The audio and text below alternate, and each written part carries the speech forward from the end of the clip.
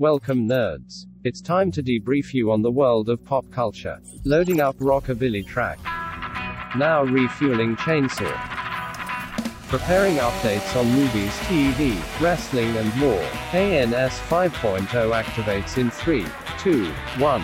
Welcome to the Amazing Nerd Show. Hey, this is Christian. Hey, this is Damon. And this is the Amazing Nerd Show. All right, on this week's episode, we've got film reviews for Uncharted and Texas Chainsaw Massacre. Plus, who's leaving WWE this week? Hear all about it in wrestling. All right, but before we move on, make sure to subscribe to us on your favorite podcast platform. And while you're at it, give us a 5-star review and DM us a screenshot. Not only will we read it on the show, but we'll send you some amazing Nerd Show swag.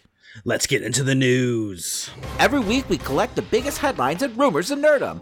We're not mild-mannered reporters, we're mere podcasters with opinions. All right, up first, we've got a rumor that a new Wolverine is set to make his MCU debut in the upcoming Doctor Strange Multiverse of Madness film. Damon, it's 2022, and apparently anything is possible over at the magical kingdom of Disney. This story coming to us from the good old folks over at Illuminati claimed that Wolverine is set to make his first MCU appearance in Doctor Strange's Multiverse of Madness. While it is up in the air whether or not this is a variant version of the character or the MCU's official Wolverine, Illuminati does claim that it's not going to be Hugh Jackman picking up the role, which in my eyes is pretty interesting because we heard, the voice of Patrick Stewart in the most recent trailer, who was the original Xavier in the Fox X-Men films. So for me, if they were to introduce a new actor as Wolverine, I'd have to imagine that would be the actor they would continue to use, as it would be kind of weird to just hire someone else right away after introducing a new character in this iconic X-Men role. I mean, it could also be a way to just put out feelers to see if fans like this portrayal, and if not, just say, hey, that was a variant and just fire that guy anyway. Or we could even get a variant of Wolverine that's not Logan. Like maybe we get Lauren as, Wolverine, or Dakin. Or, I believe there was another character in the Ultimate Universe that was also Wolverine. So, who knows? I'm just surprised if they are going to go the variant route, and this isn't the true, MCU version of Wolverine, then why not bring back Hugh Jackman? Yeah, exactly. If this was to be a variant, why not be Hugh Jackman at that point? That's exactly what I was thinking. But when you do say it like that, when it could be one of the other versions that Wolverine was throughout the comics, I mean, maybe, but at the same time, I don't know if audiences are ready to explore different versions of this character. That's true, but I think it could be a fun way to just wet their palate too, because I doubt they're going to really be able to explore much about the character. But I feel like enough people have a working knowledge of who Lauren is that it might be fun to see her as a fully realized version of Wolverine, all grown up. No, I feel like even once we do get those X-Men films going, I feel like they'll get into Lauren pretty fast. I hope so. She's a great character. But, once again, I can't get over the fact that they wouldn't bring back Hugh Jackman just for one film. Because we were speculating a while back that the Secret Wars movie that is going to eventually happen would be a great way to have Hugh Jackman, cameo, at least in the MCU, as his version of Wolverine. And then later on down the line, you could introduce, a younger version of Wolverine proper into the MCU. Because as we're seeing with, Patrick Stewart showing up as Professor X in Multiverse of Madness, this whole, multiverse angle is just a great way to, legendary actors, versions of the characters on board without having to be kind of chained to them for the future. I mean, I'm still hoping for this film, if there is a sighting of Wolverine, it's just maybe the claws coming out. I don't need them to fully explore Wolverine in this. I don't need him to have a full scene. Yeah, no, I expect it just to be a moment, or maybe he's helping Professor X or something, or standing behind him, just kind of giving us a taste once again. I mean, I don't want to be a Debbie Downer, but I still want to brace people for the idea that Patrick Stewart isn't Xavier in this film. Dude, he's totally Xavier. Most likely. Yeah. Have you seen the interviews of him trying to downplay it? No, yeah, but they're totally tongue in cheek. He's like, who's Doctor Strange? I don't know what you're talking about.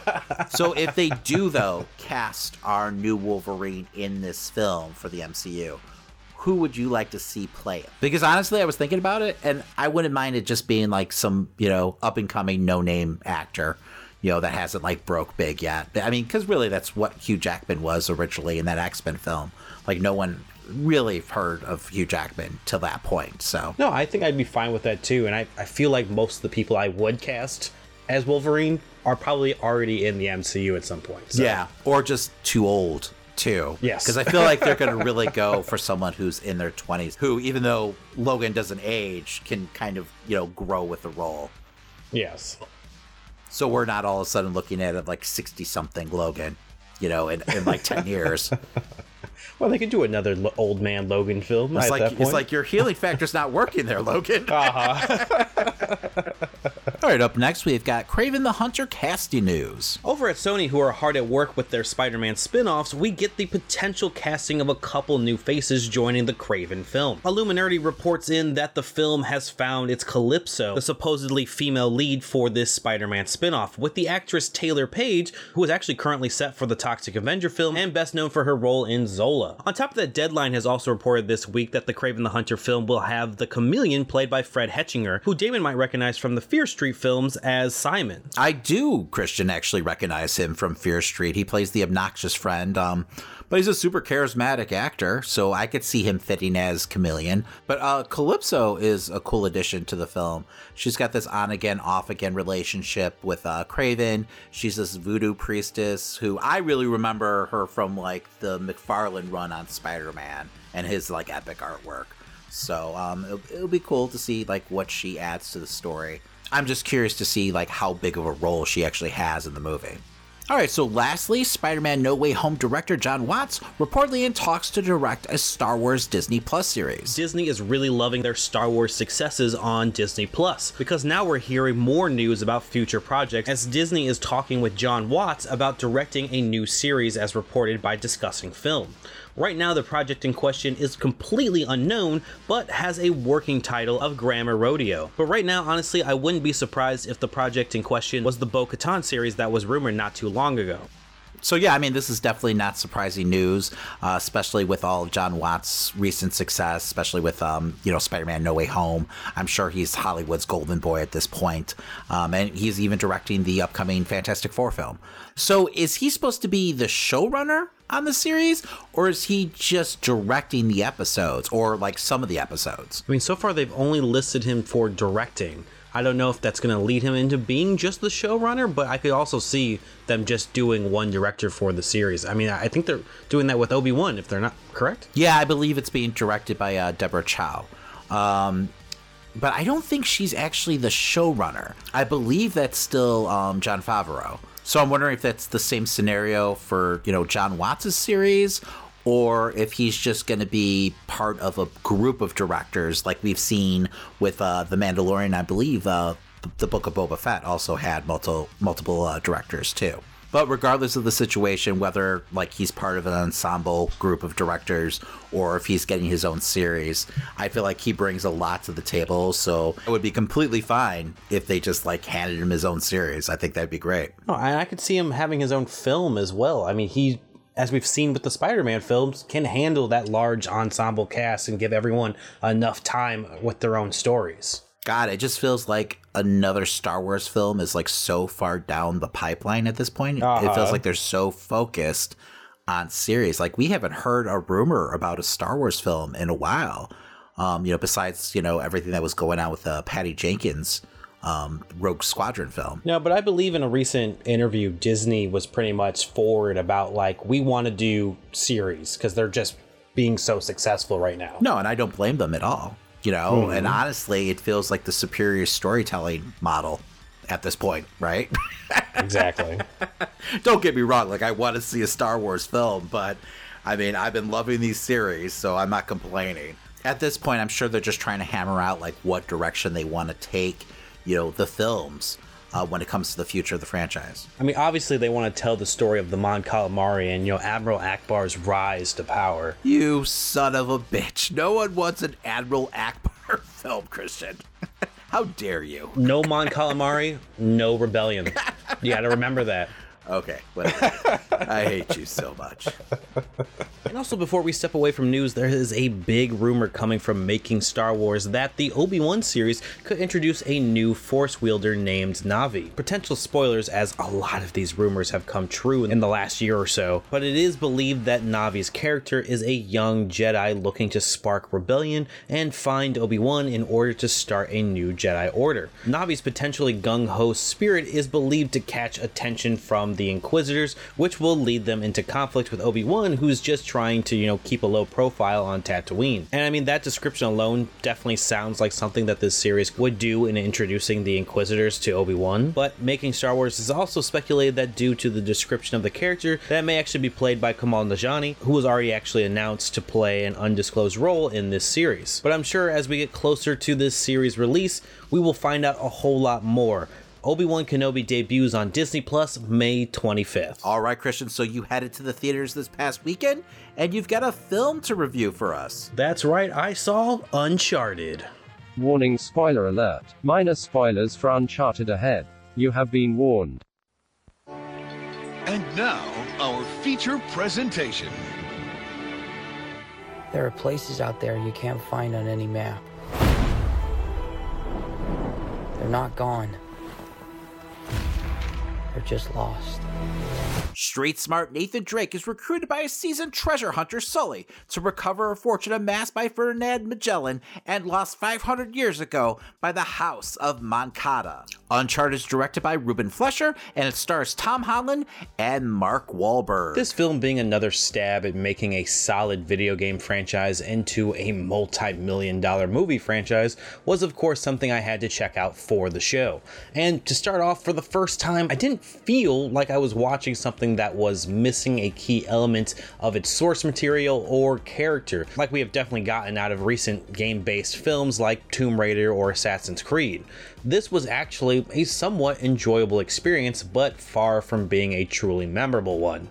Tom Holland as Nathan Drake sets out on a national treasure-like adventure to find the lost gold of Magellan after running into his missing brother's former heist partner Sully, as played by Mark Wahlberg. From the jump, and without spoiling anything, you will know exactly what's happening in this film from the first 10 minutes. There was only about one surprise, I think, that actually caught me off guard, while everything else was just incredibly predictable. The overall gist of this film felt like the studio was playing it as safe as they could. Another way to look at it, and this was actually how I felt after I left the film, was that Sony took everything they had learned from their most recent successes and created a super cookie cutter film. But that's not to say that the actors didn't do a good job of what they were given. The chemistry between Wahlberg and Holland was fun to watch. On top of that, Holland is fantastic in doing his own stunts, which really gives this film a massive edge in the action film world, as the film wasn't forced to then hide its action sequences with millions of jump cuts or crazy fucking shaky cam. But like most who actually know the character of Nathan Drake, it was hard at times to separate Holland from his teenage role of Peter Parker. While he's, running around solving this mystery, drinking and swearing in this film, I just kept thinking that's just Spider-Man cursing. When it comes to the effects, they all seemed pretty simple. Nothing was ever too noticeable to the fact where it bothered me to watch. And again, this all comes back to Holland doing his own stunts.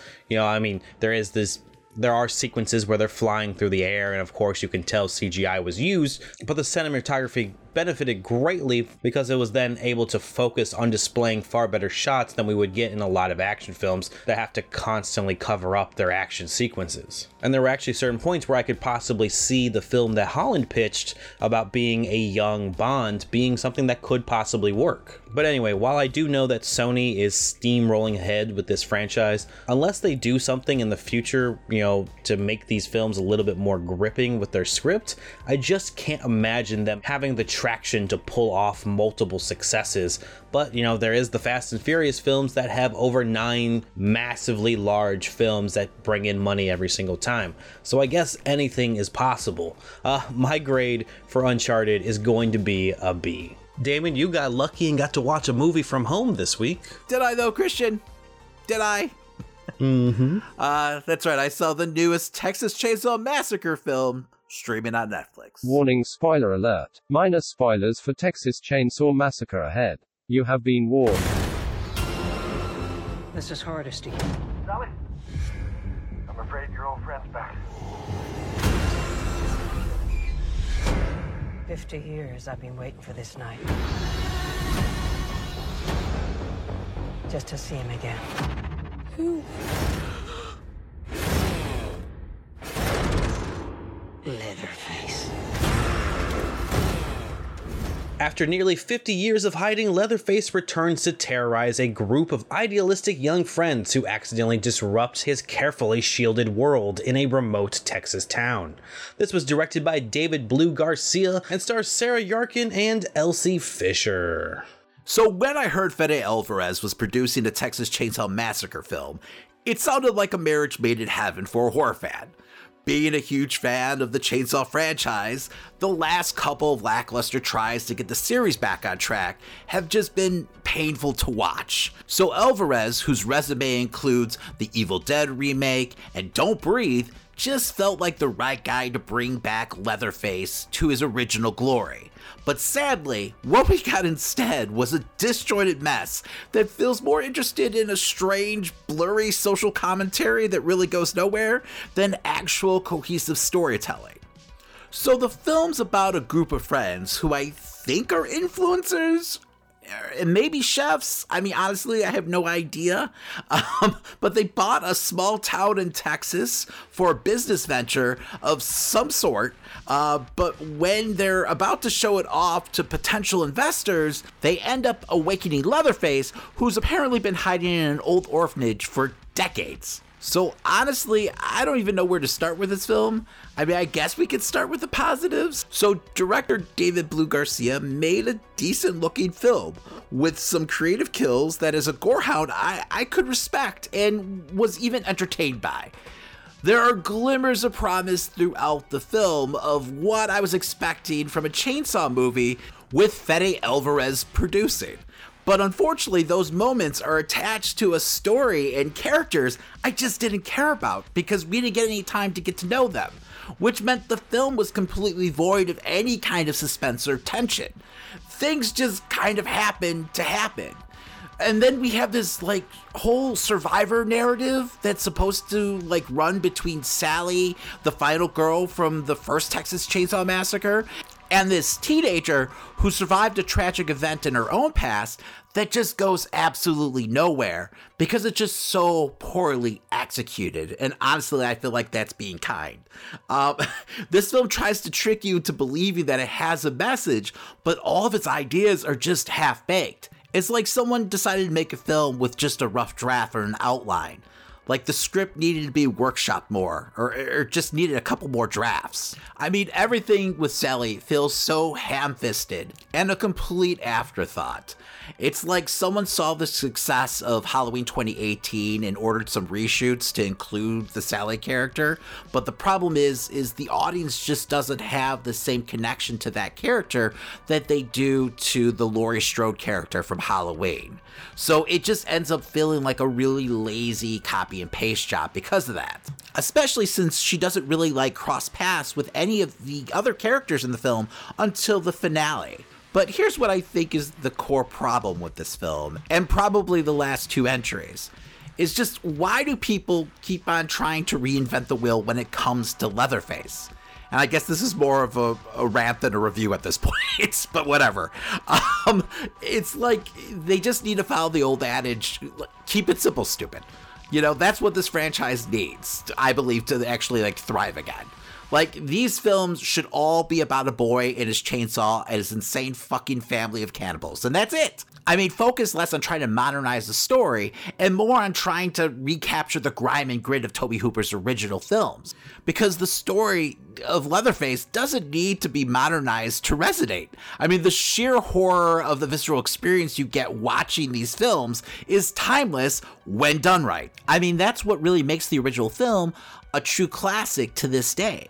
So while some of the kills were inspired and fun, the film as a whole just wasn't. It was more of a frustrating, forgettable exercise in futility. And that's why I'm going to go ahead and give this chapter of Leatherface a D+. And I'll be honest, I'm grading on a curve here because I did love the final shot of the movie so much that I bumped up my grade to a D+. I honestly rewatched it about 3 times because it was just so fucking hilarious. But unfortunately, it was attached to the rest of this movie. But anyway, go ahead and check out Texas Chainsaw Massacre for yourself. It's currently streaming on Netflix. And now it's time for Christian's Corner. This past week in gaming saw the release of the Steam Deck during one of the biggest game release months this year. This handheld device promised to bring PC gaming on the go with you, and so far there have been surprisingly a lot of positive reviews towards it. Coming in at around $399, you get a device pushing 1280 by 800 with somewhere between 40 to 60 frames per second. However, reviewers have pointed out to run games at 60 frames per second, you're going to chew through a lot of your battery life pretty quickly. Though unlike the Switch, you can control the settings and optimize gameplay to your liking in ways that may help extend your battery life on game titles, especially the more extensive ones. But the other aspect looked as a negative so far is the dullness of the screen. I mean, it seems like you really can tell where they kind of cut corners to allow this device to be at a cheaper price point. But in my eyes, the biggest aspect in this thing's potential is how it's able to run games that could practically never be played on the Switch without, being incredibly downgraded. The PC-like settings, features, and easily replaceable controller components are definitely an aspect that make this handheld device a little bit more of an appealing system in the long run. Though in its infancy, it's going to take a little bit more time for the Steam library to actually get ready for this console. As right now, not every game is actually compatible. So if you're looking to, maybe get into the Steam Deck right now, it's probably going to feel a little bit more like an investment rather than something that's ready to go right out the box. But when you think about it, that's how most consoles are these days. And I have a good feeling that for the Steam Deck, and this is for a lack of better words, is just picking up steam in general. This past week also saw the launch of what many are already calling Game of the Year, Elden Ring. And actually we here on the stream side of the Amazing Nerd Show hopefully have actually started it on stream once this episode airs. But for those of you who play on PC may want to wait until Bandai Namco comes out with an update. Bandai Namco has already actually come out and apologized for the poor launch on PC, as performance issues have riddled the experience at launch. Some are seeing massive frame rate drops, others not even being able to save the game, but Bandai Namco claim they are hard at work at fixing these issues. And honestly, in this day and age, I'm not at all surprised by launch issues for a game, and I feel like From Software definitely has earned my trust in general. But of course, if you're weary about picking up a $60 game with the potential to have, big bug or poor performance in general, perhaps waiting is in your best interest, especially if you plan to play on PC. But anyway, you'll still be able to catch me struggling to survive in Elden Ring live every Saturday on Twitch, as long as the game still works, of course. And now for a quick word from our sponsor, Manscaped. Listeners, we've got exciting news from our friends at Manscaped. They've just launched their 4th generation performance package. This ultimate package includes the Lawnmower 4.0. You heard that right, the 4.0. Manscaped, the leaders in male grooming, have done it again to make your grooming game next level. Join the 4 million men worldwide who trust Manscaped with the new Performance Package 4.0 by going to manscaped.com for 20% off plus free shipping with our code 20amazing. Nothing boosts your confidence more than shaving those balls. Not only is it refreshing and cleanly, but your loved ones will appreciate it too. The Performance Package 4.0 by Manscaped has arrived, and oh man, is it worth the wait. Inside this package, you'll find their Lawnmower 4.0 trimmer, Weed Whacker ear and nose hair trimmer, Crop Preserver ball deodorants, Crop Reviver toner, Performance boxer briefs, and a travel bag to hold all your goodies. The new Performance Package 4.0 includes the new Lawnmower 4.0. This trimmer is insane and, dare I say, the greatest ball trimmer ever. Yeah, I said it. Their 4th generation trimmer features a cutting-edge ceramic blade to reduce grooming accidents thanks to their advanced skin-safe technology. The Lawnmower 4.0 has a 7,000 RPM motor, a new multi-function on and off switch can engage a travel lock, and gives you the ability to turn the 4000K LED spotlight on and off when needed for a more precise shave. And oh, did I mention this trimmer is water resistant too? You thought that was good, but want to take your grooming game to the next level? The Performance Package 4.0 also includes the Weed Whacker to chop your worst weeds up top in your nose and ear. The Weed Whacker is also water resistant and uses a 9,000 RPM motor powered 360-degree rotary dual blade system. This nose and ear hair trimmer provides skin safe technology which helps prevent nicks, snags, and tugs in those delicate holes. Seal the deal with Manscaped's liquid formulations, their Crop Preserver ball deodorant for before leaving the house, and their Crop Reviver ball toner for a mid-game ball check. Trust me when I say, fellas, your balls will thank you. Manscaped even threw in 2 free gifts to their Performance Package 4.0, the Manscaped Boxers and the Shed Travel Bag. Bring your comfort in boxers to another level. So folks, get 20% off plus free shipping with the code 20amazing at manscaped.com. That's right, 20% off plus free shipping when you use our promo code 20amazing at manscaped.com. Your balls have been through enough this past year. Treat them with the best tools for the job with Manscaped. I went home and I cried and I cried and I cried, but finally I stopped because I realized today's Friday, and that means tonight I get to meet my hero CM Punk at an autograph signing. CM Punk, my hero, the guy I looked up to. CM Punk, the best in the world. Well, Christian, this week, the ongoing soap opera of the world of wrestling kept on turning out news as we found out that Cesaro is now a free agent, seemingly out of nowhere. Yeah, this really did come out of nowhere, but I'm super excited to see Cesaro out in the world of wrestling now, out of that sports entertainment hell that is WWE. He never really had a shot, did he? Right? No, it's unfortunate because he's such a great talent. I mean, I love everything that he does in the ring. No, I agree 100%. And I feel like, now we're going to see him unleashed. Yes. Kind of what we're getting from, Bryan Danielson. We'll get like Ring of Honor Cesaro, back. I just had so much hope for him, after last year, him having a featured match on WrestleMania. But I'm wondering if one of the reasons why his push seemed to go nowhere is because he just refused to sign like a longer term contract. Apparently he was on just a 1-year extension, this entire past year. But I guess either negotiations just fell through or he just wasn't willing to listen. And I mean, who could blame him after, years of being misbooked? No, exactly. And I feel like even if he doesn't join like another big company at this point, he'll make it big no matter where he goes. Like he will be treated like a main eventer. Oh yeah, no, and he can pretty much go wherever he wants. Exactly. I could see him in New Japan. I could see him in GCW. I could see him working ROH when they come back online.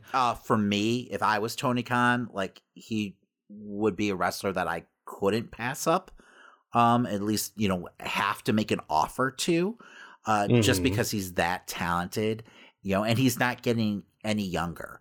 So, and I know, Khan at this point, his roster is more than overbloated, but, we're seeing that he's slowly starting to cut bait with a lot of talent as their contracts come up. He's just kind of letting them expire. So maybe he'll have more wiggle room and room on the card as, time goes by over the next couple months. But at the same time, he does have a lot of wrestlers under contract. So, yes. I wouldn't be surprised either way. Whatever happens to Cesaro in the future, I hope for the best for him. I do hope he kind of retires the swing, though. I think I'm over it. No, I agree. It feels like such a WWE, spot at this point.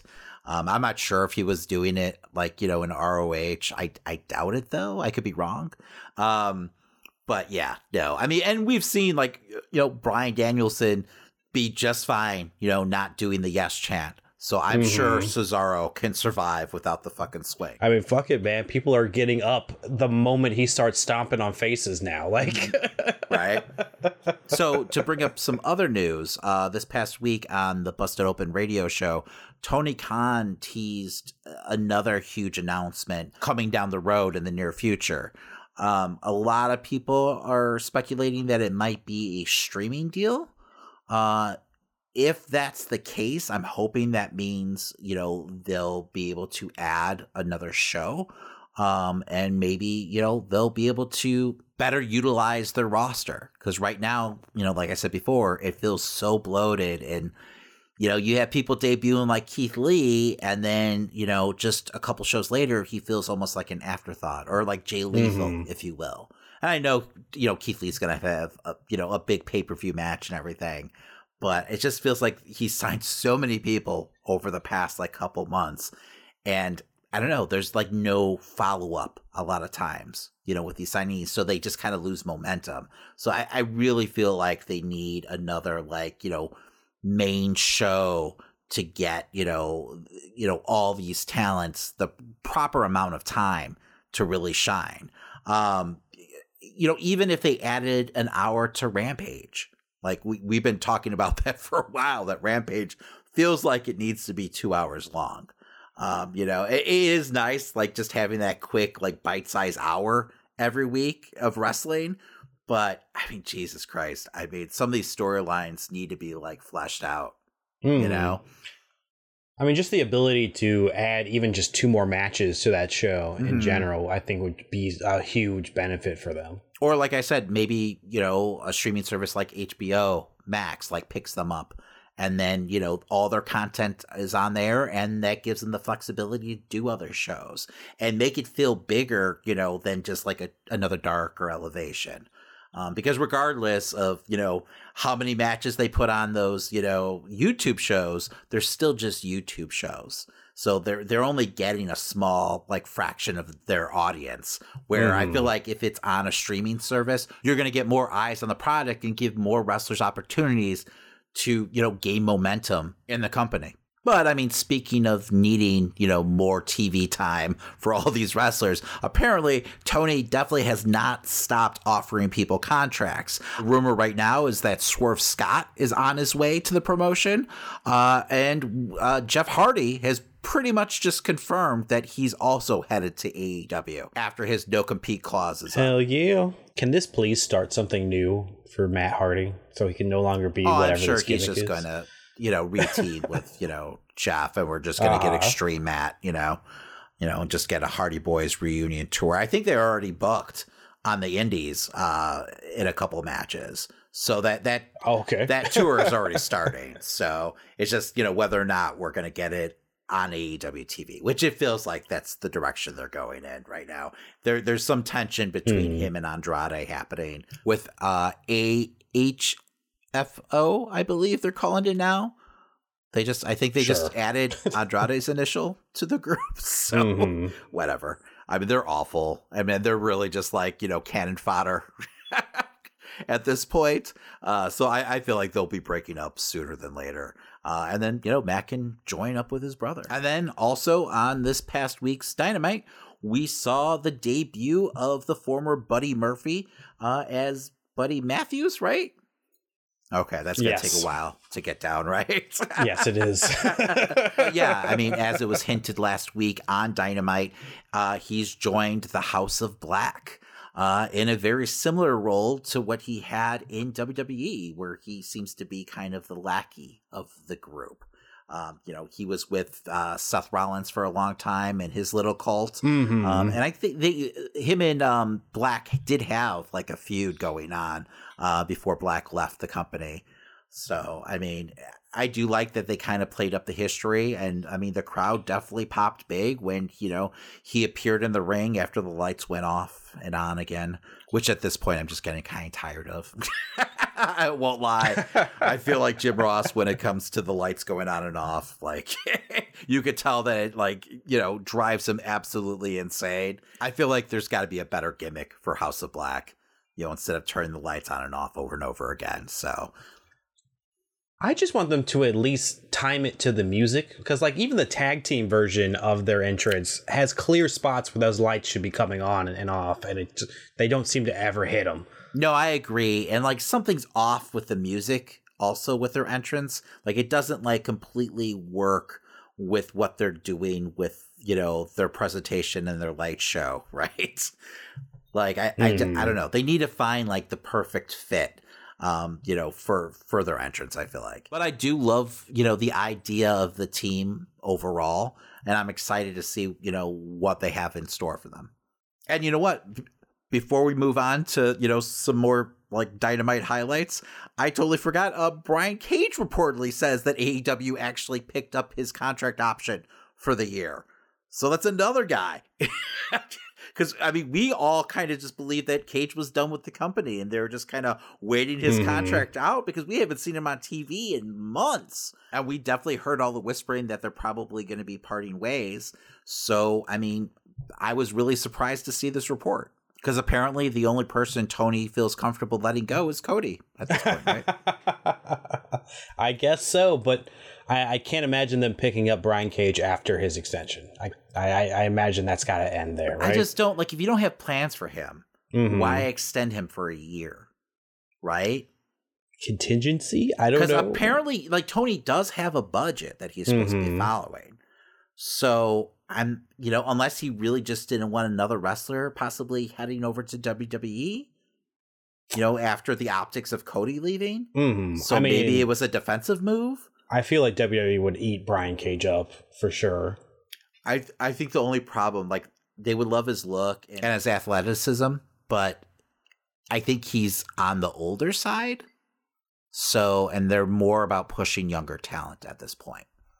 Fair enough. But I guess what I'm trying to say is, like, if you don't have plans for him in the near future, or, you know, half of your roster, then you really need to start kind of, I don't know, rethinking your hiring practices. Because at this point, it just kind of feels like you're hoarding, right?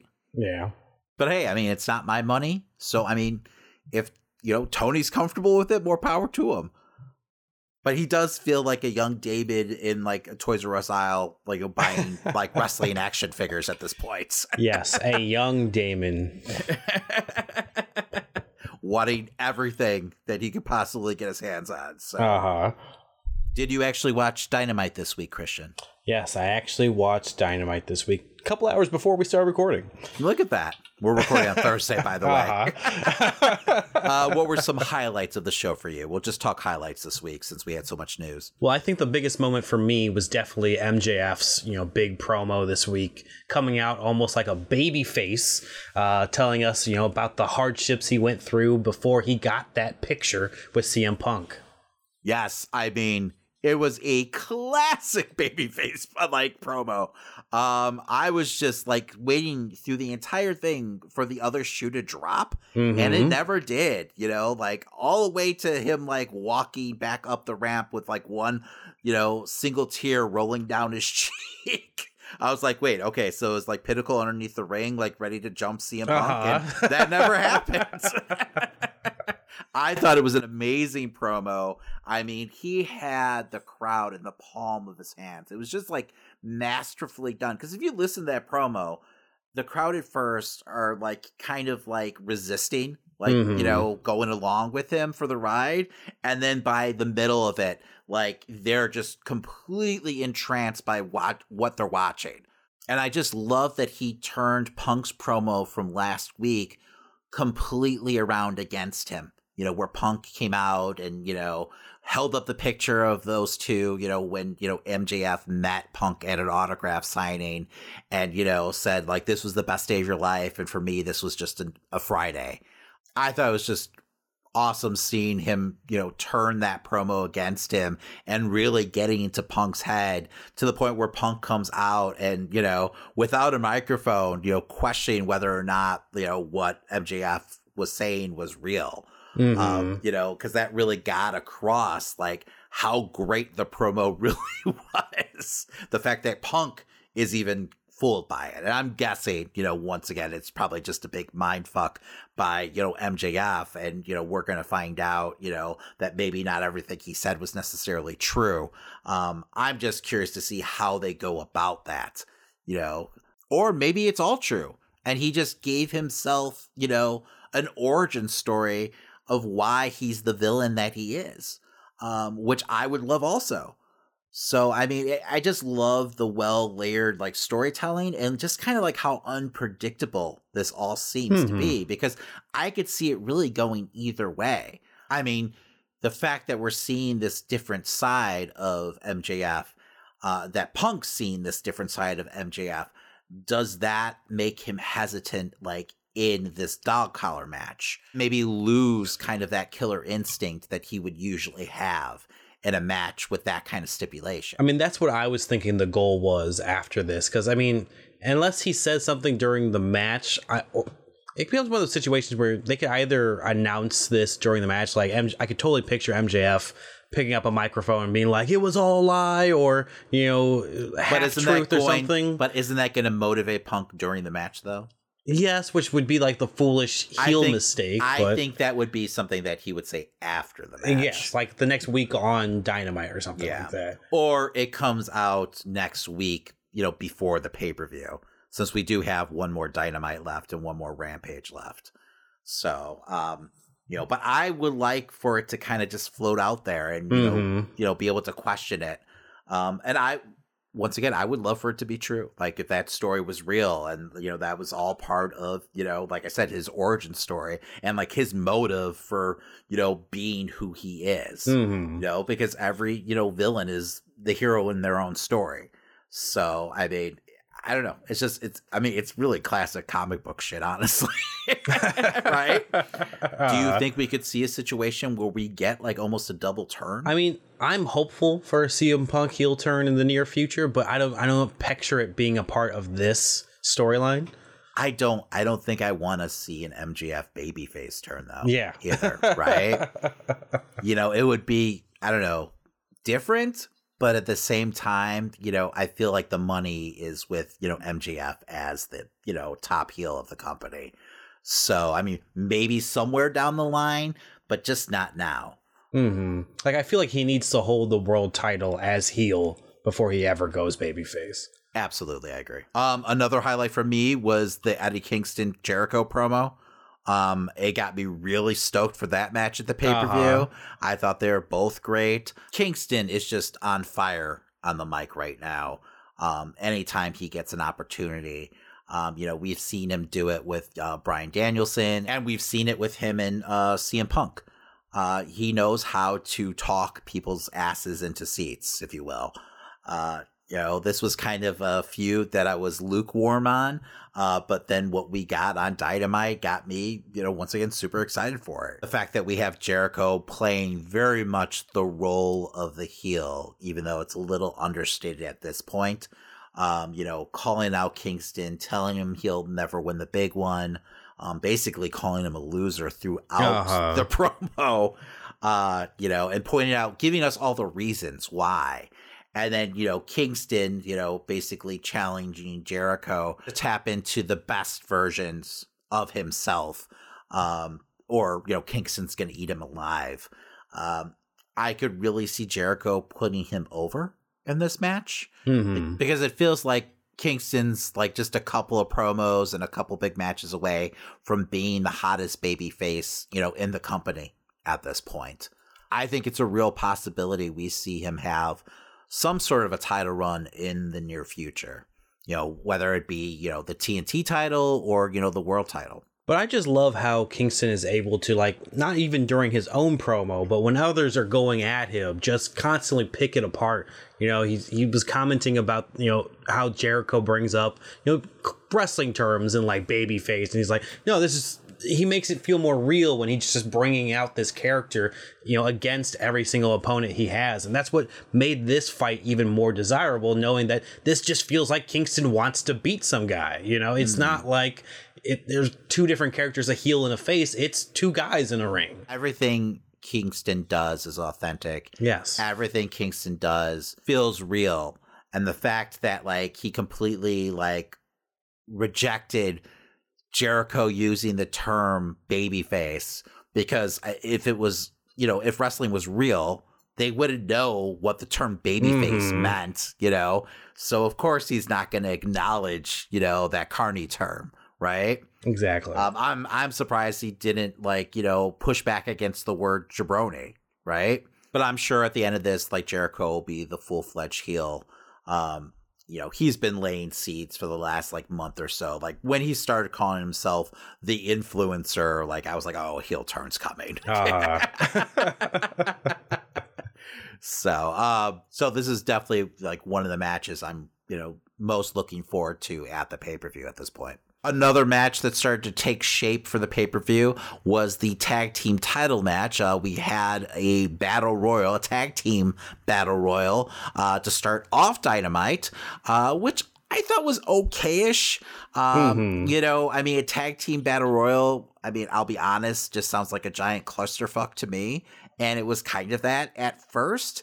I absolutely abhor the visual of all the tag teams outside of the ring waiting for the bell to ring so they can jump into the ring and start the match. It just reminds me so much of the horrible TNA reverse battle royal that they did in the past, where they're like literally fighting to get into the ring. I'm glad I didn't watch TNA. Oh my God.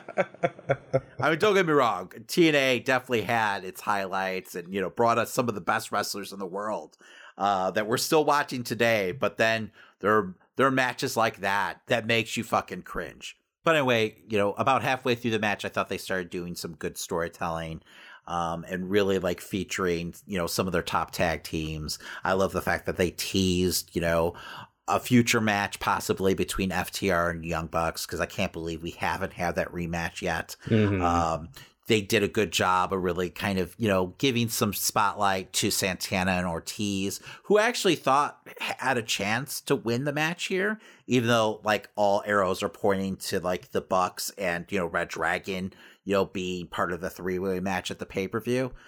It just makes sense. But I don't know. I was rooting for them because I want to see them like finally get a tag team title run, you know, in the near future. So, you know, and I feel like that's still a possibility, you know, because I have a feeling at the pay-per-view, if it is the Bucks and, you know, Red Dragon in that match against Jurassic Express, that they're gonna just cancel each other out, and Jurassic Express is gonna still walk out, you know, the champs, just adding further drama and turmoil to their storyline. In the end, we were left with about, I think, 6 members of the final like teams, all just single members, of course, and they all just went at it. Eventually, Red Dragon knocked out the Young Bucks from the ring. And I was actually confused about this because I thought from the promos that the Young Bucks would be in a completely separate battle royal, but it is what it is. We're doing 2 of these. No, I was confused by that too, because I really thought it was going to be like, oh, you know, we're taking half the tag teams, putting them in this match to qualify, you know, for the pay-per-view, you know, title match, and then, you know, taking the other half of the tag teams and putting them in this other match, which I guess is going to end up being like a casino battle royale, you know, tag team match. I don't know. I guess. I can't keep their gimmick matches straight at this point. No, it's... But, you know, and then you would have Red Dragon on one side coming out victorious and the Young Bucks on the other side coming out, you know, victorious, and then having the friction start there. But apparently that's not the case. They do have a lot of tag teams, though. So, although it would be weird, though, if, you know, the Bucks are the only tag team to be in both matches. But apparently it's, you know, this week was a battle royal, but next week is like a casino battle royal. Oh, okay. Which I don't even honestly know the difference. So I think that one's more like Royal Rumble style, right? Where they're slowly coming out with their card suits. Oh, is that and what shit like that? That's right. Yeah. Yeah, I'm not a fan of that. Mm-mm. Yeah, that's one of those gimmick matches that AEW does that they could kind of, I don't know, get rid of. I wouldn't be too sad, right? But yeah, no. So it just made sense for, like, you know, oh, the Bucks win this match, and then, you know, Red Dragon wins that match, and then there's friction, you know, between both teams. but instead they were just in the same match together. And I mean, they have enough teams to like have 2 separate matches, right? Which, might play into the idea of if you have enough for 2 battle royals, maybe you can get rid of a couple people. That's true. Because there are a lot of tag teams that weren't part of this week's battle royal. No. They really do need a trios title, though. Yes, right? absolutely. I think that would kind of, help the tag team division out a little. So you're not just kind of like wasting away, if you're lower on the card. It gives you something to do if you're not in like that, title picture. Mm-hmm. But I mean, even in this match, similar to how the Young Bucks are going to probably be in next week's, I'm sure plenty of teams from this Battle Royal will be in there just because they laid the groundwork. Like Gun Club, getting knocked out randomly in this match. I definitely could see playing into the second Battle Royal if they wanted to do more stories like that. And they've been pushing the Gun Club lately. Mm-hmm. I mean, they did have, a tag team title match on Rampage. So, and you know what? I got to say, they weren't bad. They're a lot more impressive than the last time I saw them. So they're definitely growing as a team. I think the one brother, the taller brother, literally just started wrestling this past year. Oh, okay. So he's like brand new, to the world of wrestling. So, I mean, you got to give credit where credit's due. But yeah, no, I did love the finish of the match. I loved how Kyle O'Reilly really duped Matt Jackson, that he needed help to throw out, I believe it was Dax, right? And then all of a sudden Kyle sneaks up behind, Matt and tosses them both out. So just classic heel shit. But yeah, after the match, things get heated between the Bucks and Red Dragon. The Bucks obviously feel betrayed by them. Adam Cole has to come out to try to keep the peace, but that ends up bringing out Adam Page, who clears house basically. The Bucks don't even get involved. They just kind of walk away, potentially, maybe laying seeds to a reunion with, Page in the near future, especially if Cole chooses, Red Dragon over the Bucks. And we did find out this past week that it looks like Kenny's going to be on the shelf for a little while longer. He hasn't even had a couple of the surgeries that he needs to get done. So originally we were hearing that he'd be back in February.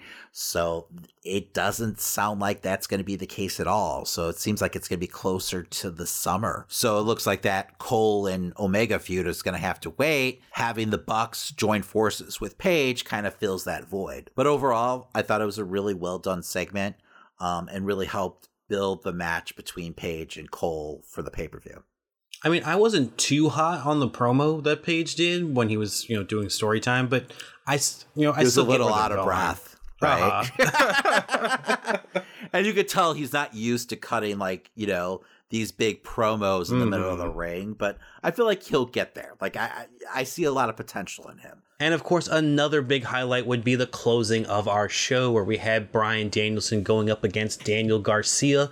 Right before this, he had a great promo, pretty much explaining, he wants to bring out the violence in Daniel Garcia. And I think we really got to see that in this match. They were both hitting hard throughout the entire match. I did think that was a little funny because I was like, Daniel Garcia is pretty fucking violent. So I don't they do call him like Red Death, right?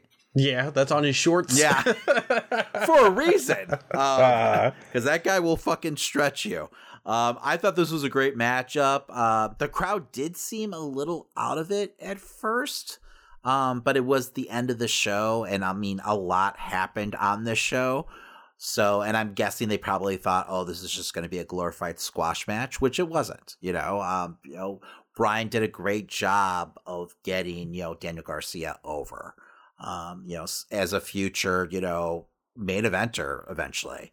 So, and I would love if they do, Moxley and, Bryan do join forces to see like them take Daniel Garcia underneath their wings. Because, I mean, it just feels right.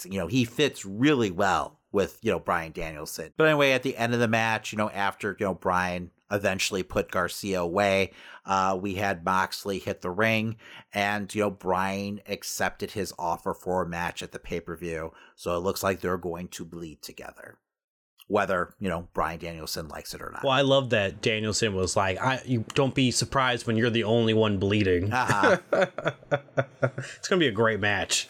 Yeah, no, it is. It is. I'm excited for it. I'm hoping that it leads to a partnership between the two. Yeah, I want all three of them to work together. The two of them and CM Punk. Oh, Punk? Yeah, they got a lot of groundwork to cover there, though, So we'll see. That's just me daydreaming. Although we did see, Moxley and Punk team up together, so I could see him eventually getting involved in that storyline.